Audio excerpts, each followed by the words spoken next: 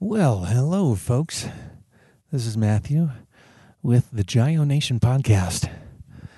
I am talking to you from a empty dining tent at the Adventures Global camp at Everest Base Camp. It is, what is today? Today is the 8th, right? Must be the 8th because tomorrow is the 9th. And tomorrow is a big day. Tomorrow marks the departure, the final departure, hopefully, for my Mount Everest expedition. It's been a busy few weeks, I guess, if you consider being busy the antithesis of attempting to be busy. It's a strange life here at base camp when you prepare for Everest, because in between excruciating climbs and top end exertion of personal energy are lulls of the absolute minimum exertion of energy possible. Your body at altitude is working harder than it is at sea level. It's working harder to produce energy. It's working harder to process oxygen. And that harder to process oxygen process is read by the brain to say, hey, I think we need to produce more hemoglobin so that we can process this lesser amount of oxygen and help the host, a.k.a. me,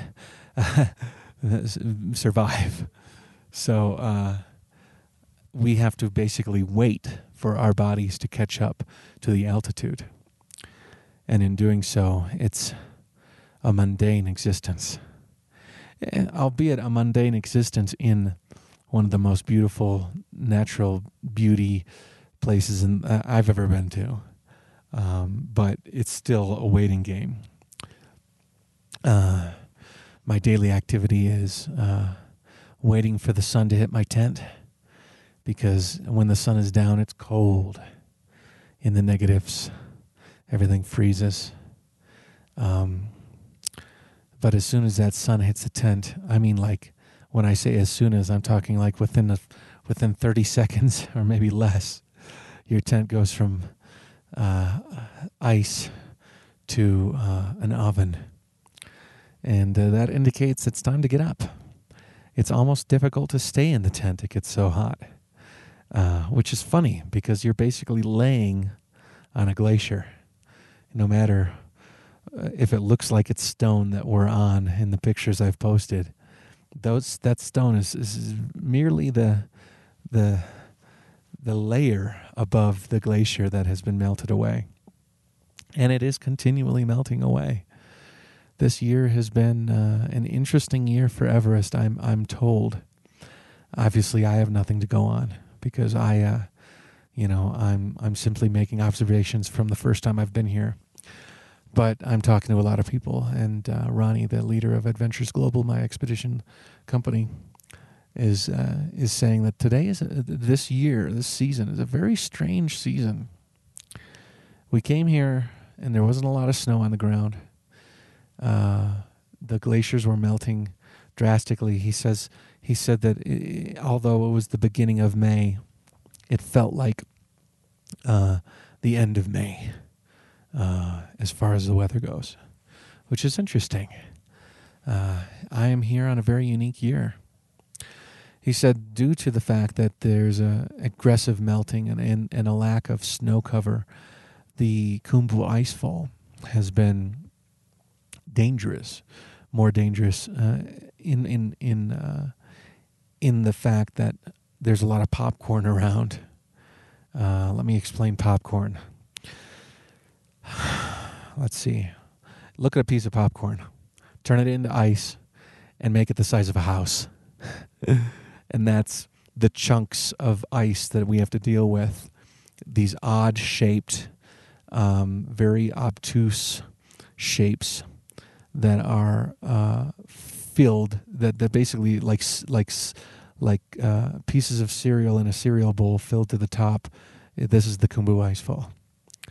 It's just a large amount of these popcorn-like pieces of ice and debris that's been cast down from Everest and Lhotse and the mountains that form the basin where Everest is. You know, when you think about Everest, you think of this sole mountain, this one peak that extends out and out of the basin. But it's a family affair here. You're not only looking at Everest. To be honest, at base camp you can't even see Everest. It's clouded by, I wouldn't say clouded, but it is concealed by peaks all around.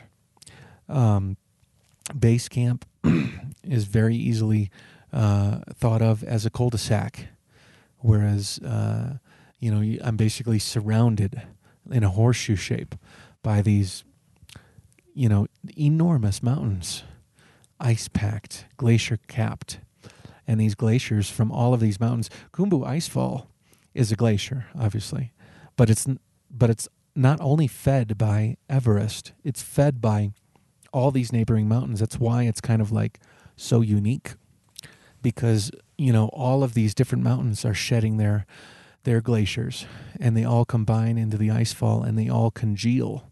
And in congealing, they push against each other and pop out pieces of popcorn.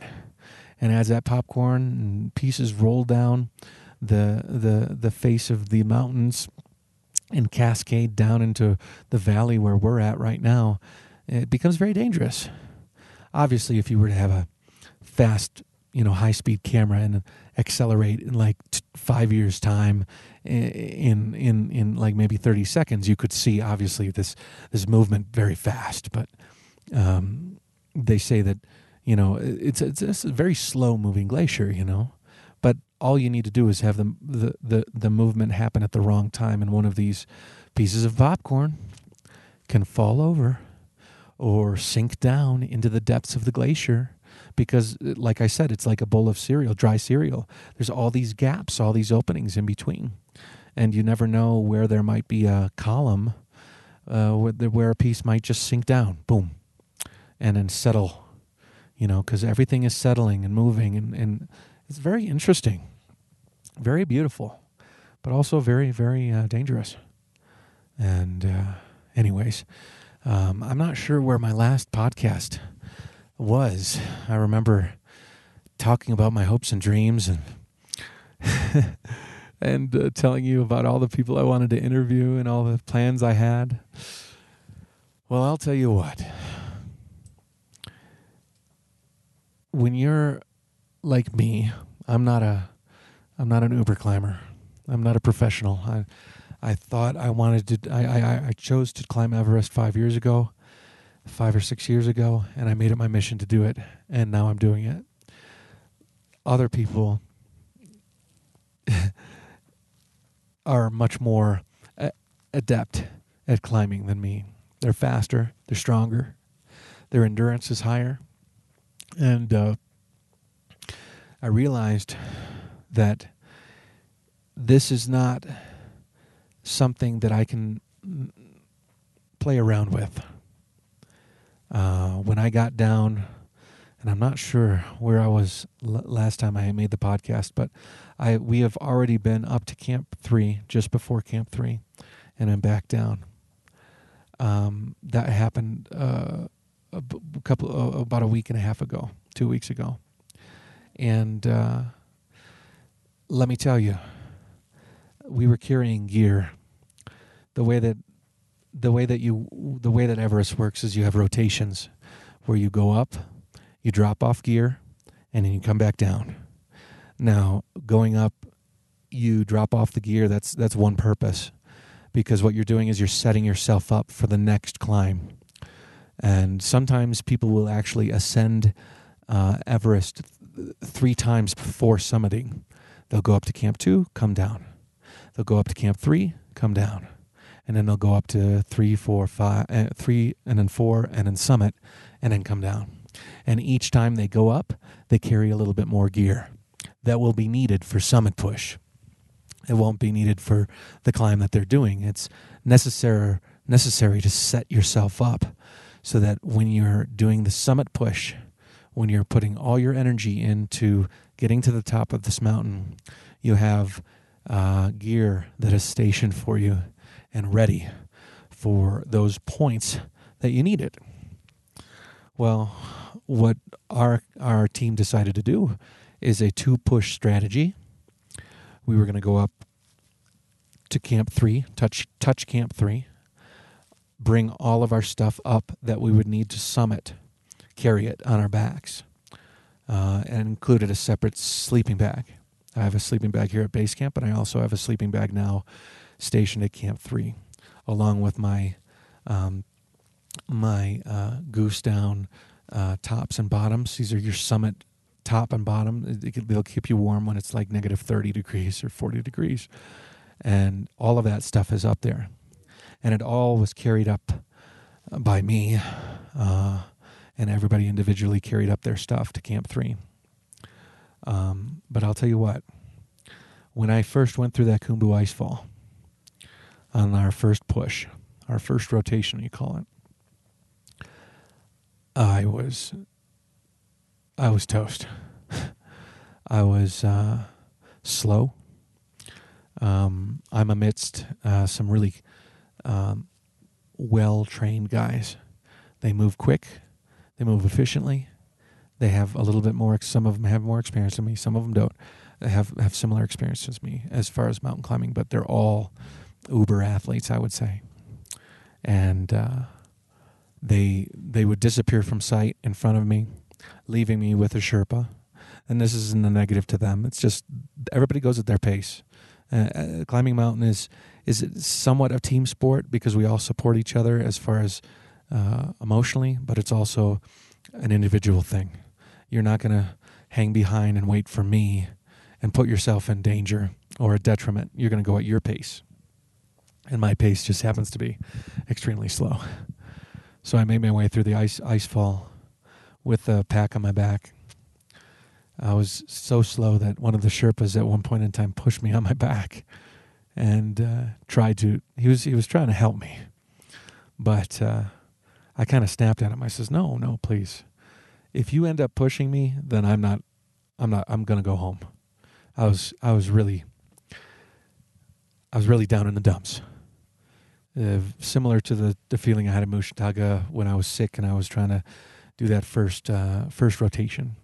But here, I felt like I was not worthy. I didn't think I should be here. And I was getting really down on myself. By the time I got to Camp 1, I was so exhausted. The Sherpas had actually taken the pack off my back forcibly, kind of like, give it to me. And we'll take that load. You just got to make it to Camp 1. And so, slowly, I plodded to Camp 1. By the time I got there, I was composing. I was composing my I quit speech in my head to my fellow team members. I was thinking about what to talk to Annie about. I was thinking about what to tell you guys. I was really spent and angry at myself. And when I got to Camp 1, I dropped to my knees and my goggles, which are sealed to my face, started to fill with tears.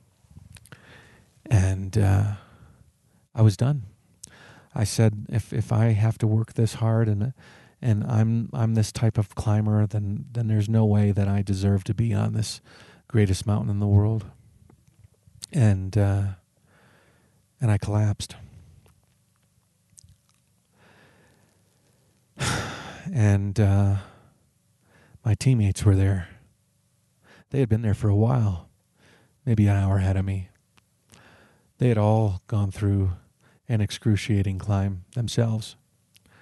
And they surrounded me, and James, one of the guys, gave me a big hug, wrapped his arms around me, and kind of took me in their arms. And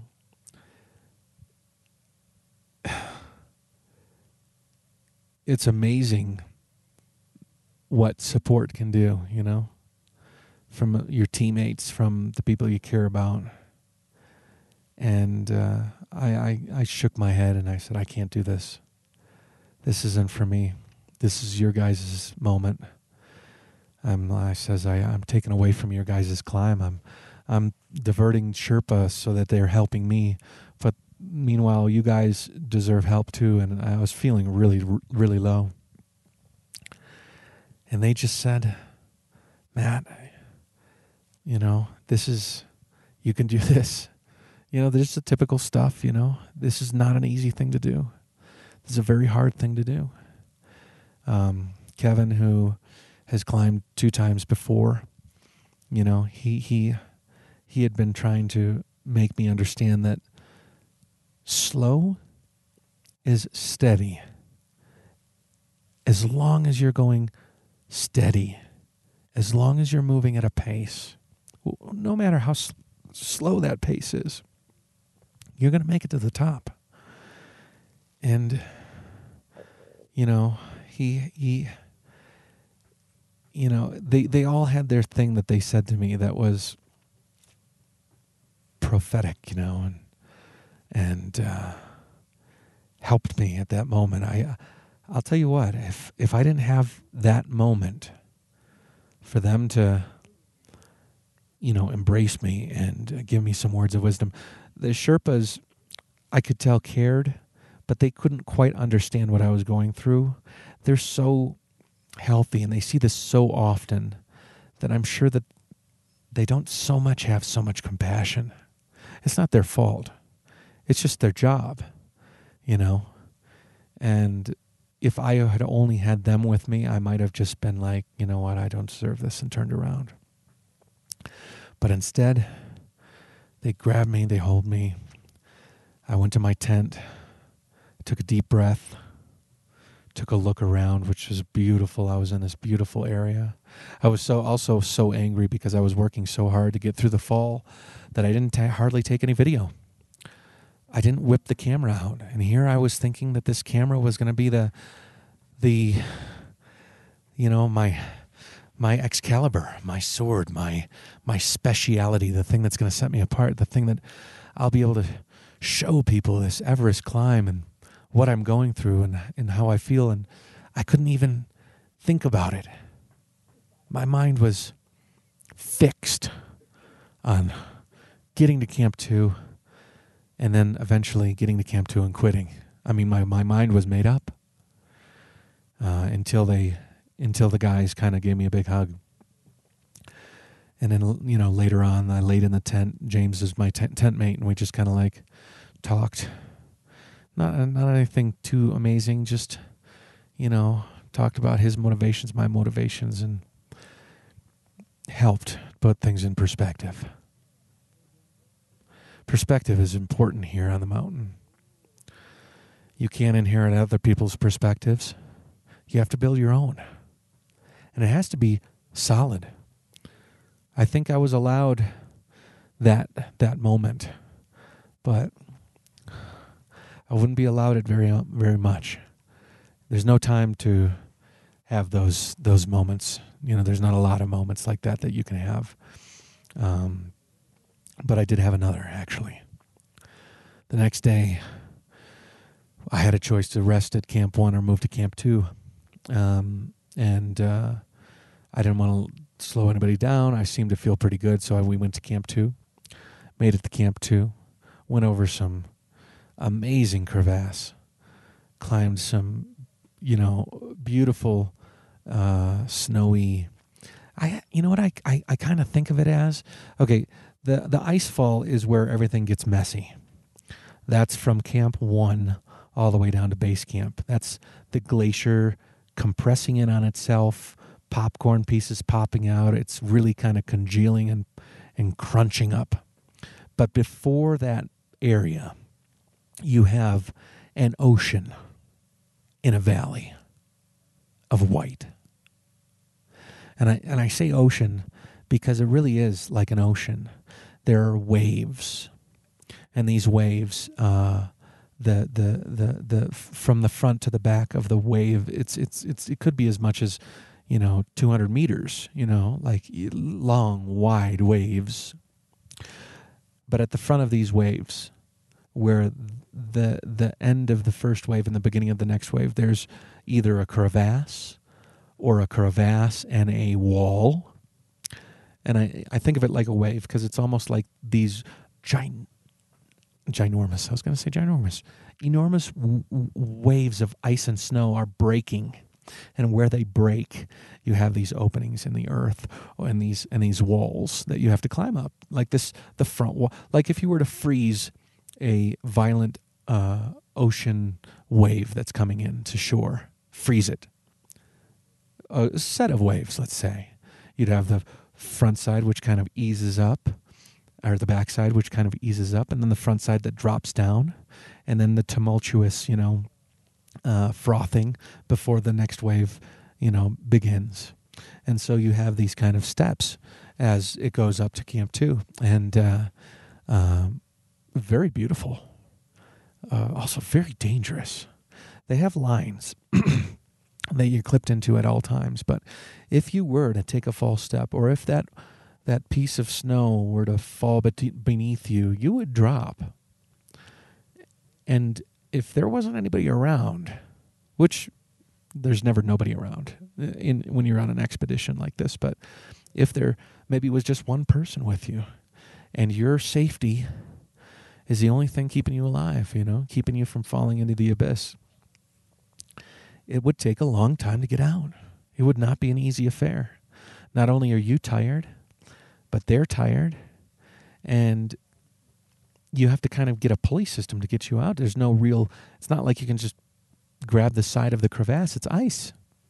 Very interesting. Anyways, we made our way to Camp 2, and we rested a day. And Camp 2 is cold, windy. That night at Camp 2, I've never felt that much wind in my life. I thought at many moments during the night that the tent was going to fly away. As a matter of fact, you had a really, really good indication that there was wind coming because you could hear it roaring like a train, like a freight train coming from the top of the mountain. You'd hear it. And, your tent would be very calm at that point in time, but you would hear it coming. You'd know it's coming. And then it would hit, and your tent is shaking and rattling and lifting. We had a small dining tent as part of our camp on Camp 2, and we were sitting in it during some of these moments, and Kevin looked at us and said, let's take we had our some of our gear hanging from the top of the tent, and he's like, why don't we clip it together on the ground? Because if this tent goes, he's like, I don't want it to take our gear with it, which was, a sign of how bad it was. He's been on Everest twice, and he says he's never heard it like that before. Very, very interesting. We rested at Camp 2 days, and then decided that it was time to test the next set, which was to move from Camp 2 up to the Lhotse face, and then up the Lhotse face to touch Camp 3. Camp 3 is actually on the Lhotse face. There's some of the, I would say maybe 2/3 or halfway up the Lhotse face. The Lhotse face is a drastically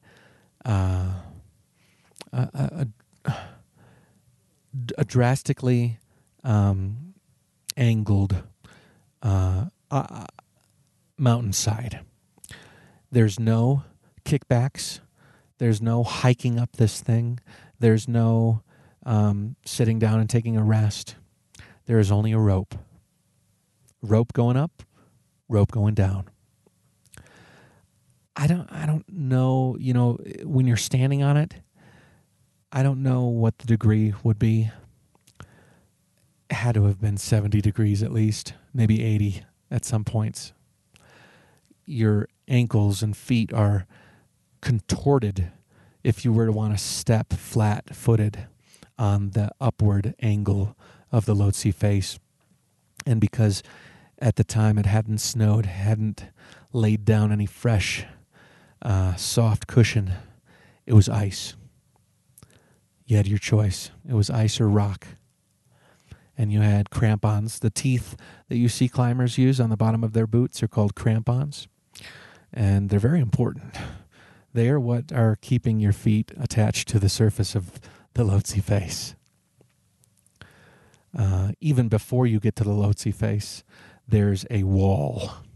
You know how I told you that valley kind of was like an ocean of waves made of snow? Well, the wall is like the beginning. Like, how would I say it? You ever seen those National Geographic videos where the wall of there's like a guy on a boat. There's a tour guide boat, right? And they're in the Alaska, and then there's either an ice shelf or a landslide slides down, and as soon as it hits the water, it curls up, right? The wave just kind of curls up, and it runs into the water. The water meets land, and at that point, it's basically a mess. The Lhotse face is very similar. At the beginning of the Lhotse face, where this wall meets the flat land, there's a tumultuous area, I would say. Crevasse, a lot like the Khumbu Icefall, popcorn pieces, and a wall. And our team was one of the first teams actually up there to set up with, as the people were setting up Camp 3, and they were still trying to figure out, how are we going to get everybody up over this thing? How are we going to lay out the path that people can follow to get onto the Lhotse face in order to make their way to Camp 3? This was even before the Lhotse face, just before, they were trying to figure out how to get this up there. And you had to walk over a ladder, a very deep crevasse, popcorn like ice all over the place. You're stepping on them, hoping that they don't decide to descend deeper into the glacier. And then you had to climb. You had to jumar yourself up on this rope. This jumar is a tool that climbers use. You can clip your rope into the jumar, and it only allows the rope to thread through one way. If it tries to go the other way, it locks. So obviously, we want to go up. So you clip your jumar in, you slide the jumar up. It allows you to slide up the rope, but it won't allow the rope to come back down. So at that point, you can pull yourself up on the jumar and pull yourself up also on the face of the ice and try and get yourself over this edge. And this edge is literally like 90 degrees or maybe a little bit less. Like literally you're almost floating. And you're trying to jumar yourself up while you're carrying, your gear, while you're heavy, while you're tired, and then get onto the Lhotse face. And then once you're on the Lhotse face, then you look up. And you look up at this rope on this sheer surface that seems like it's going on forever. And reality sets in. It's really incredible. There might be other climbers out there. I mean, there are worse situations. There's a mountain called Ama Dablam that's got some vertical areas, and K2, and there are worse. But this is me talking, a guy that had planned to go to Everest. None of the mountains I've ever been on have been quite like this, and I've never been exposed to something like this. Sherpa that was with me, Tendi, he's like, clip in, let's go. And so I clip my safety, and I clip in my jumar, and I attach my safety to my jumar, and I start working my way up. I have to tell you, One of the scariest moments of my life. Your whole life rests on that rope. If that rope was to snap, you could only lay on that surface of the Lhotse face so long. And there would be so many opportunities for you to slide down. And all the while you're trying to climb, people above you are, by no fault of their own, kicking rocks off of the face because it was so dry. And these rocks come tumbling down. And you'll hear, just like you're playing golf, and a ball goes wild, and you scream out, 4! On the Lhotse face, it's rock. And almost once every 30 seconds, you're hearing somebody say, rock, rock! And the rock, rock goes down. The chant goes from the first person that knocked the rock off or saw the rock, everybody down the line. Now, above me was maybe 10 or 15 people, half of which were Sherpa that were installing the line. We were so early that they were installing the line and laying the path. And luckily, Jason, Kevin, and James, my 3 partners, were so far ahead of me that they were ahead of the Sherpa laying the line. And they were making some pretty good progress up the Lhotse face to Camp 3. But me, I got stuck behind the construction crew. And there wasn't a lot of... I was going slow, too. I'm not saying I was trying to press them to go faster. I was extremely slow. And but there was a lot of waiting for lines to be set, waiting for people. People were in front of me between the construction crew and myself. There was also about 5 climbers, and we were all kind of being held up by the Sherpas, and the Sherpas were getting sort of annoyed. They were getting angry, frustrated. They're trying to do their job. Meanwhile, there's other people climbing and on their own schedule, and I was just trying to hang back. One of the ways that you hang back is like that Jumar where I said only goes one way. You slide it up as far as you can. The Jumar is connected to a harness on your waist. So as soon as you get as far forward as you can, it kind of lifts you up at the rear on the waist. And then you basically dig your feet in side by side, and according to my Sherpa, lean back. Lean back, let the Jumar do its job. Let go of both hands and basically stand at a 90-degree angle to the 70-degree angle of the Lhotse face. Basically, you're allowing the Jumar to take the most of the weight of your body, and you just have to hang there and wait. And meanwhile, rocks are coming down. The wind, it was windy that day, was cutting through my helmet, through my beanie, into my head. Cold, biting cold. Giving me a headache. It was so cold. And I'm tired, and I'm cold, and it's dangerous. And I don't feel like we're going anywhere. And we had made our way up the Lhotse face quite a distance. But we still had quite a distance to go, and I'm watching my other teammates progress their way up to Camp 3. And there was a lot more steep areas to go. There were some areas that looked like they were just completely vertical, like 90 degrees to the horizon, 90 degrees to the earth. And I'm watching them, and I'm like, I'm going to not only have to wait for these lines to be set, but I'm going to have to eventually go up and see them. And I don't know how long that's going to take, and I don't know how long I can sit on this ledge with the clothes I chose to wear, which was I hadn't worn my really heavyweight, hot, cold weather gear. I was just kind of, we're going to go up, touch Camp 3, wait there for a couple of hours, allow our bodies to kind of take in the altitude, turn around and come back. And I'm sitting there just waiting. And then Tendi, my Sherpa, he's behind me, and he says, "What do you want to do?" And I kind of am angry that he even gave me that option, and any option, because at that point my mind was fixed. It was go, go, go. But he said, "What do you want to do?" And I looked at him and I said, "What do you mean? I got a choice?"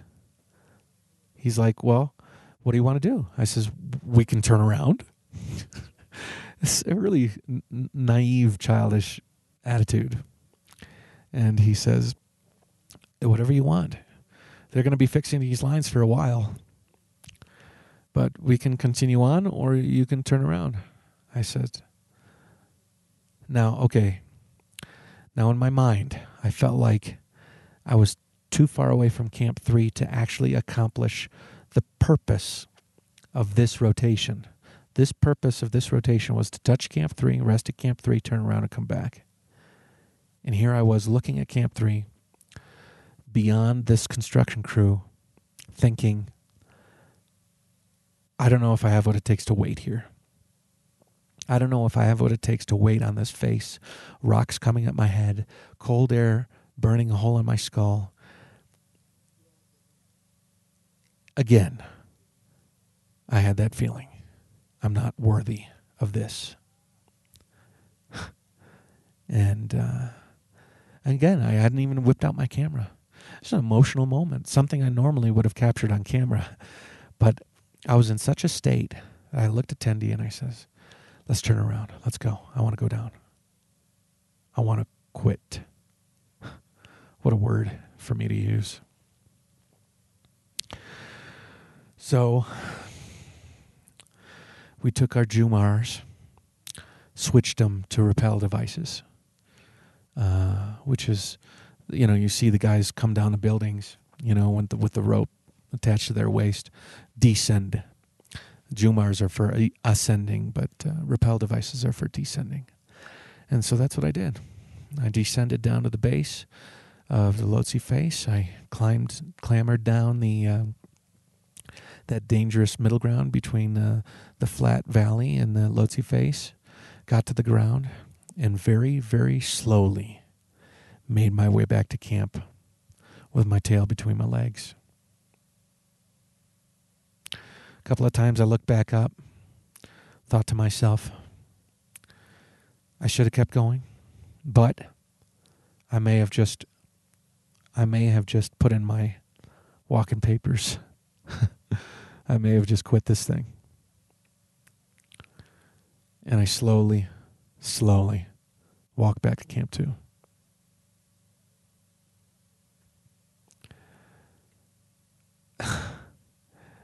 Again, thoughts in my head, the investment of time, the investment of energy, the idea of what I was doing, all of it swirled around my head.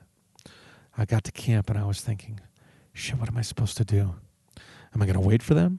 What am I going to do when they come in? What am I going to do? I felt like a quitter, And so I was trying to decide what do I do?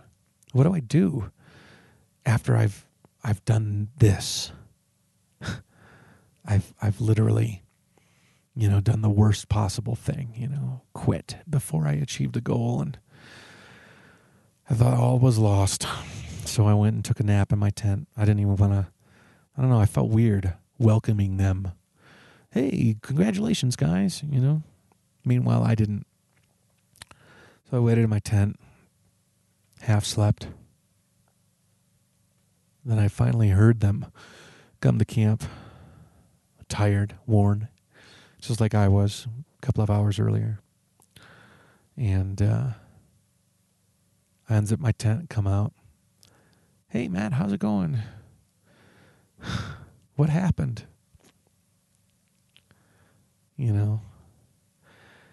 I said, I don't know. I saw the opportunity to turn around. It didn't look like I was going anywhere. And I took it. And Kevin, I don't know if it was right away, but, he said, that's okay. You made it most of the way up, right? And I did. Made it quite a distance up the Lhotse face. before I turn around. He says, "That's okay. What do you want to do? What do you want to do?" I said, "I don't know, man. I think I want to get down to base camp and have a little bit of time." And so he says, "Okay, but you're not out. We still want you there." And as a matter of fact, some of the other guys were like, "We don't want to lose you from this team because we are a team of 4, and we are, we're all rooting for each other. We're all here to climb Mount Everest, obviously, but we're all here as a team. We're all doing it individually, but we're all here as a group, like a family." I mean, these guys, I've been with them at base camp for over a month and a half. I mean, these guys have become, maybe not just at base camp, I've been with these guys for a long time. They've gone from strangers to friends to a sort of family. And so we spent the night at Camp 2, left our gear there for staging for the final summit push, and then came down. On the way down, I took the video camera out and took a lot of really nice, beautiful mountain footage. I used the gimbal. I used my GoPros, and for me, that's very cathartic. Felt good. Got down to base camp. Ronnie was here waiting, and we all descended further to a city called Dingboche. This is part of the process. After your rotation, you want you to rebuild your body. Your body is already producing more hemoglobin. It's preparing for elevation.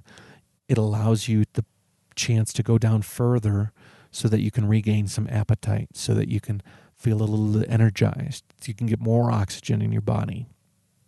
And you don't stay there for long, just a few days. So we decided to go to Dingboche, and which is like 1,000 meters lower than base camp. And so we did that. We spent time at Dingboche, and I was able to. Didn't take me long to realize that I've made my way to Kathmandu, that I have climbed the Khumbu icefall. No matter how slow I went, no matter how hard it was, what is this supposed to be? Easy? We don't do things because they're easy. We do them because they're hard, and they're worth it. And I visualized myself standing on top of the world. I saw myself accomplishing the goal. I sacrificed and understood the fact that maybe I'm not going to be the cinematographer that produces the greatest video on earth of a summit of Everest. That's not the purpose of this. The purpose is to do it. The purpose is to accomplish the goal. And so I kind of found my spirit. I found the yo.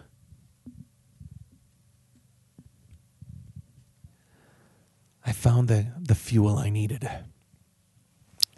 And I understood that this is going to happen. Barring weather or some natural disaster, this is going to happen. I'm not the type of guy that quits. I'm the type of guy that gets emotional sometimes.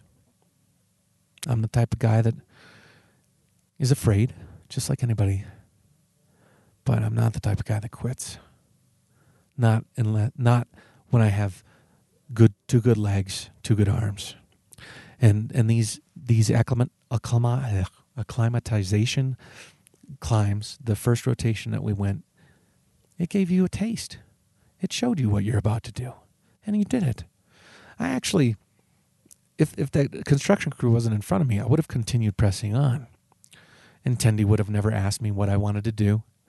And I would have never had the opportunity to say, turn around. This next time, I'll know.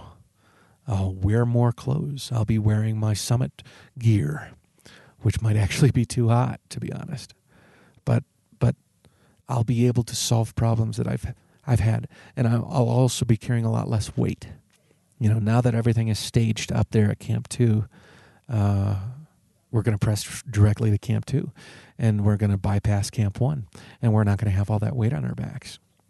And we're going to go through an area we've already gone through. It's like when you first move to a new house or a new neighborhood, and you take that first ride through the neighborhood. It's a little fearful. You're a little bit confused. You're a little bit scared. New area, new people, new things, new places. And the second time you ride through that neighborhood, you know a little bit better. And you can do it with a little bit more confidence. And maybe you're a little bit stronger as a person. Third time, even better. That's how it is with these rotations. You become more comfortable with the path. Now, obviously, I haven't been all the way to Camp 3, but I've seen it, and I wasn't far from it. And once we bypass Camp 3, it'll be the new frontier. We'll have oxygen tanks and masks on our faces and be pushing our way to the top of the world. Whew, that's going to be wild. That's going to be crazy. The reason I'm doing this is because tomorrow I start my summit push. We as a team start our summit push. We are going up to the top of the world. I've overcome those demons, and I've faced the fears, and I'm ready. I'm as ready as I'll ever be. The plan is to, at 4 o'clock in the morning, leave base camp and head up into the Khumbu Icefall with a light pack. I'll have my camera, replacement batteries, and replacement batteries for the replacement batteries. You know me. And we will ascend into the Khumbu Icefall, pass Camp 1, follow the ocean of waves as they break upon us, and we have to climb over them into Camp 2. Spend the night at Camp 2, push on from Camp 2 the next day, or rest one day. We have an option. And rise up the Lhotse face until we get to Camp 3. The next day, after having oxygen placed on, we push on from Camp 3 to this southern Khum, the Camp 4. Almost 8,000 meters. We'll spend the night at that camp just below the death zone, I think. That part where there's less oxygen than you need to survive. Although we'll have supplementary oxygen, so we won't have that problem. We'll leave that next day early. Actually, no. We'll leave Camp 4 that same day after some rest in the evening with the plan to be on the top of the world in the morning. A long, arduous, vertical trek to the top of the world. Carrying the least amount of stuff that you can carry. Me, GoPro, a couple of batteries, my selfie stick thing, a Jayo flag, an American flag, and a couple of other little paraphernalia. All meant to get me to the top of the world so I can spread them wide and take a picture. Enjoy the moment. Then turn around and descend. With a day's rest calculated in, I should be on top of the world on Friday the 13th. Kind of a silly date to be there, but it's the way the weather seemed to have worked. You see, there's a jet stream issue. Everest is actually poking into the jet stream. 100-mile-an-hour winds regularly buffet the top of Everest. But in a strange coincidence of weather, we have a window, a very large window indeed, almost 2 weeks long, where the jet stream has parted on top of Everest. And where ordinarily you only have maybe a few hours or a day window, couple of day window where everybody's packed trying to make this window, we have a long, luxurious window where the top of Everest is buffeted with 16-kilometer winds, maybe 20 miles an hour, 24 miles an hour. Nothing too crazy. In fact, in summit of Everest weather standards, it's very comfortable. Another weather thing that's been happening the last couple of days is some snow has been dropping up higher at 7,000, 8,000 meters, which has laid some, hopefully, layers of snow on top of that ice and rock, which we climbed on the Lhotse face before. What I'm hoping is that snow acted like glue, holding the rocks together, allowing your crampons, the teeth on the bottom of your boots, to grip into that snow instead of just kind of grinding on the top surface of that rock or having to penetrate that blue ice, which is almost as hard as stone, and give us something to bite into. But I'm not sure. I'll have to find out. I'll find out the day after tomorrow when we get into the Camp 3 zone, Camp 2 area, and look upon Mount Everest now not with eyes waiting, but eyes looking to accomplish. The last rotation was looking, or the last bid for, the last rotation we did, we were looking up at Everest thinking, okay, we'll be there eventually. But now we're looking up at Everest saying, I'll see you in a couple of days. It's pretty amazing. Anyways, things have not worked out the way that I intended. The interviews of the climbers here, it did not transpire. Although I did have a couple of interviews staged. The guys ended up going up on the mountain. One of them actually returned, had some heart problems, had to go. He was a very famous climber called Alan Arnett, and he was going to do a podcast with me, but he ended up having to evacuate. And it just, sometimes things don't work out the way you want. But I'm still here. Everest is still there. And the top is waiting for me. It's waiting for all of us. As long as we have the determination and the drive not to quit, it'll be there waiting for us. And I'll be there to meet it. I'm confident now. I'm confident to accept the pain. I'm confident to accept whatever comes at me. But it's going to happen.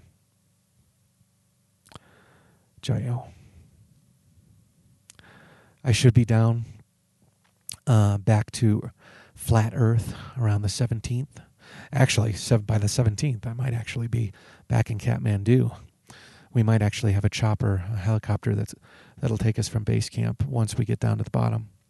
Have some celebration with the Sherpa.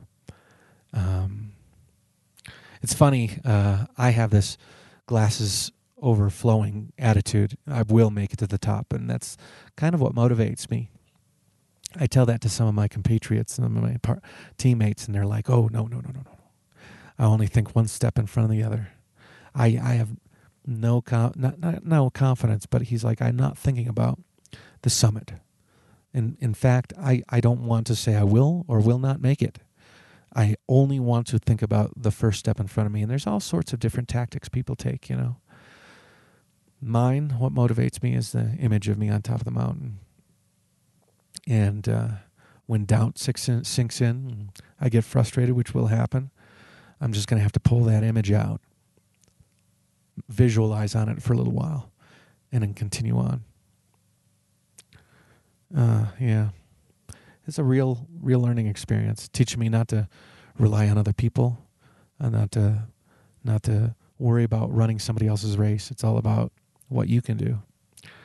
And that's important. You have to understand who you are as a person and what you are capable of, and build your life upon that, and push yourself upon that basis. And add fuel where appropriate. I'll be adding a lot of fuel on my way up over the next 5 days. Anyways, look to my Facebook page for updates. Adventures Global, my expedition company, will be posting updates. I told them that it's okay to put the post of the success if I do make it to the top. When I do make it to the top, he'll be able to say Matt has stood on top of the world. So you can look at that. It's go to Facebook and search for Adventures Global. If you want to look at my Facebook, I'll post pictures when I get down. Besides that, it's just a waiting game for you guys. I'll post this podcast today, and then shortly thereafter have dinner, lay down, and then work towards mentally preparing for going up, and then go up, come down, and then you might hear a whole new Matt. It's amazing how these things can change you. Anyways, my name is Matt, and this is the Jayo World Tour. Primarily, it'll be on the back of a recumbent trike, but at the moment I'm in Las Vegas. At the moment I'm in Nepal, sitting beneath Everest, about to take my dream trip to the top of the world, accomplishing the number one bucket list item that I wrote all those many years ago when I decided to do this world tour. If you're interested in following me, you can go to www.jayo.com, JAYOE.com. Many of the updates, if you're looking for like instant updates and current information that might not be as produced as it is on the website, is on my Facebook page. You just go to Facebook and type in Jayo Life, JAYOELIFE, and subscribe.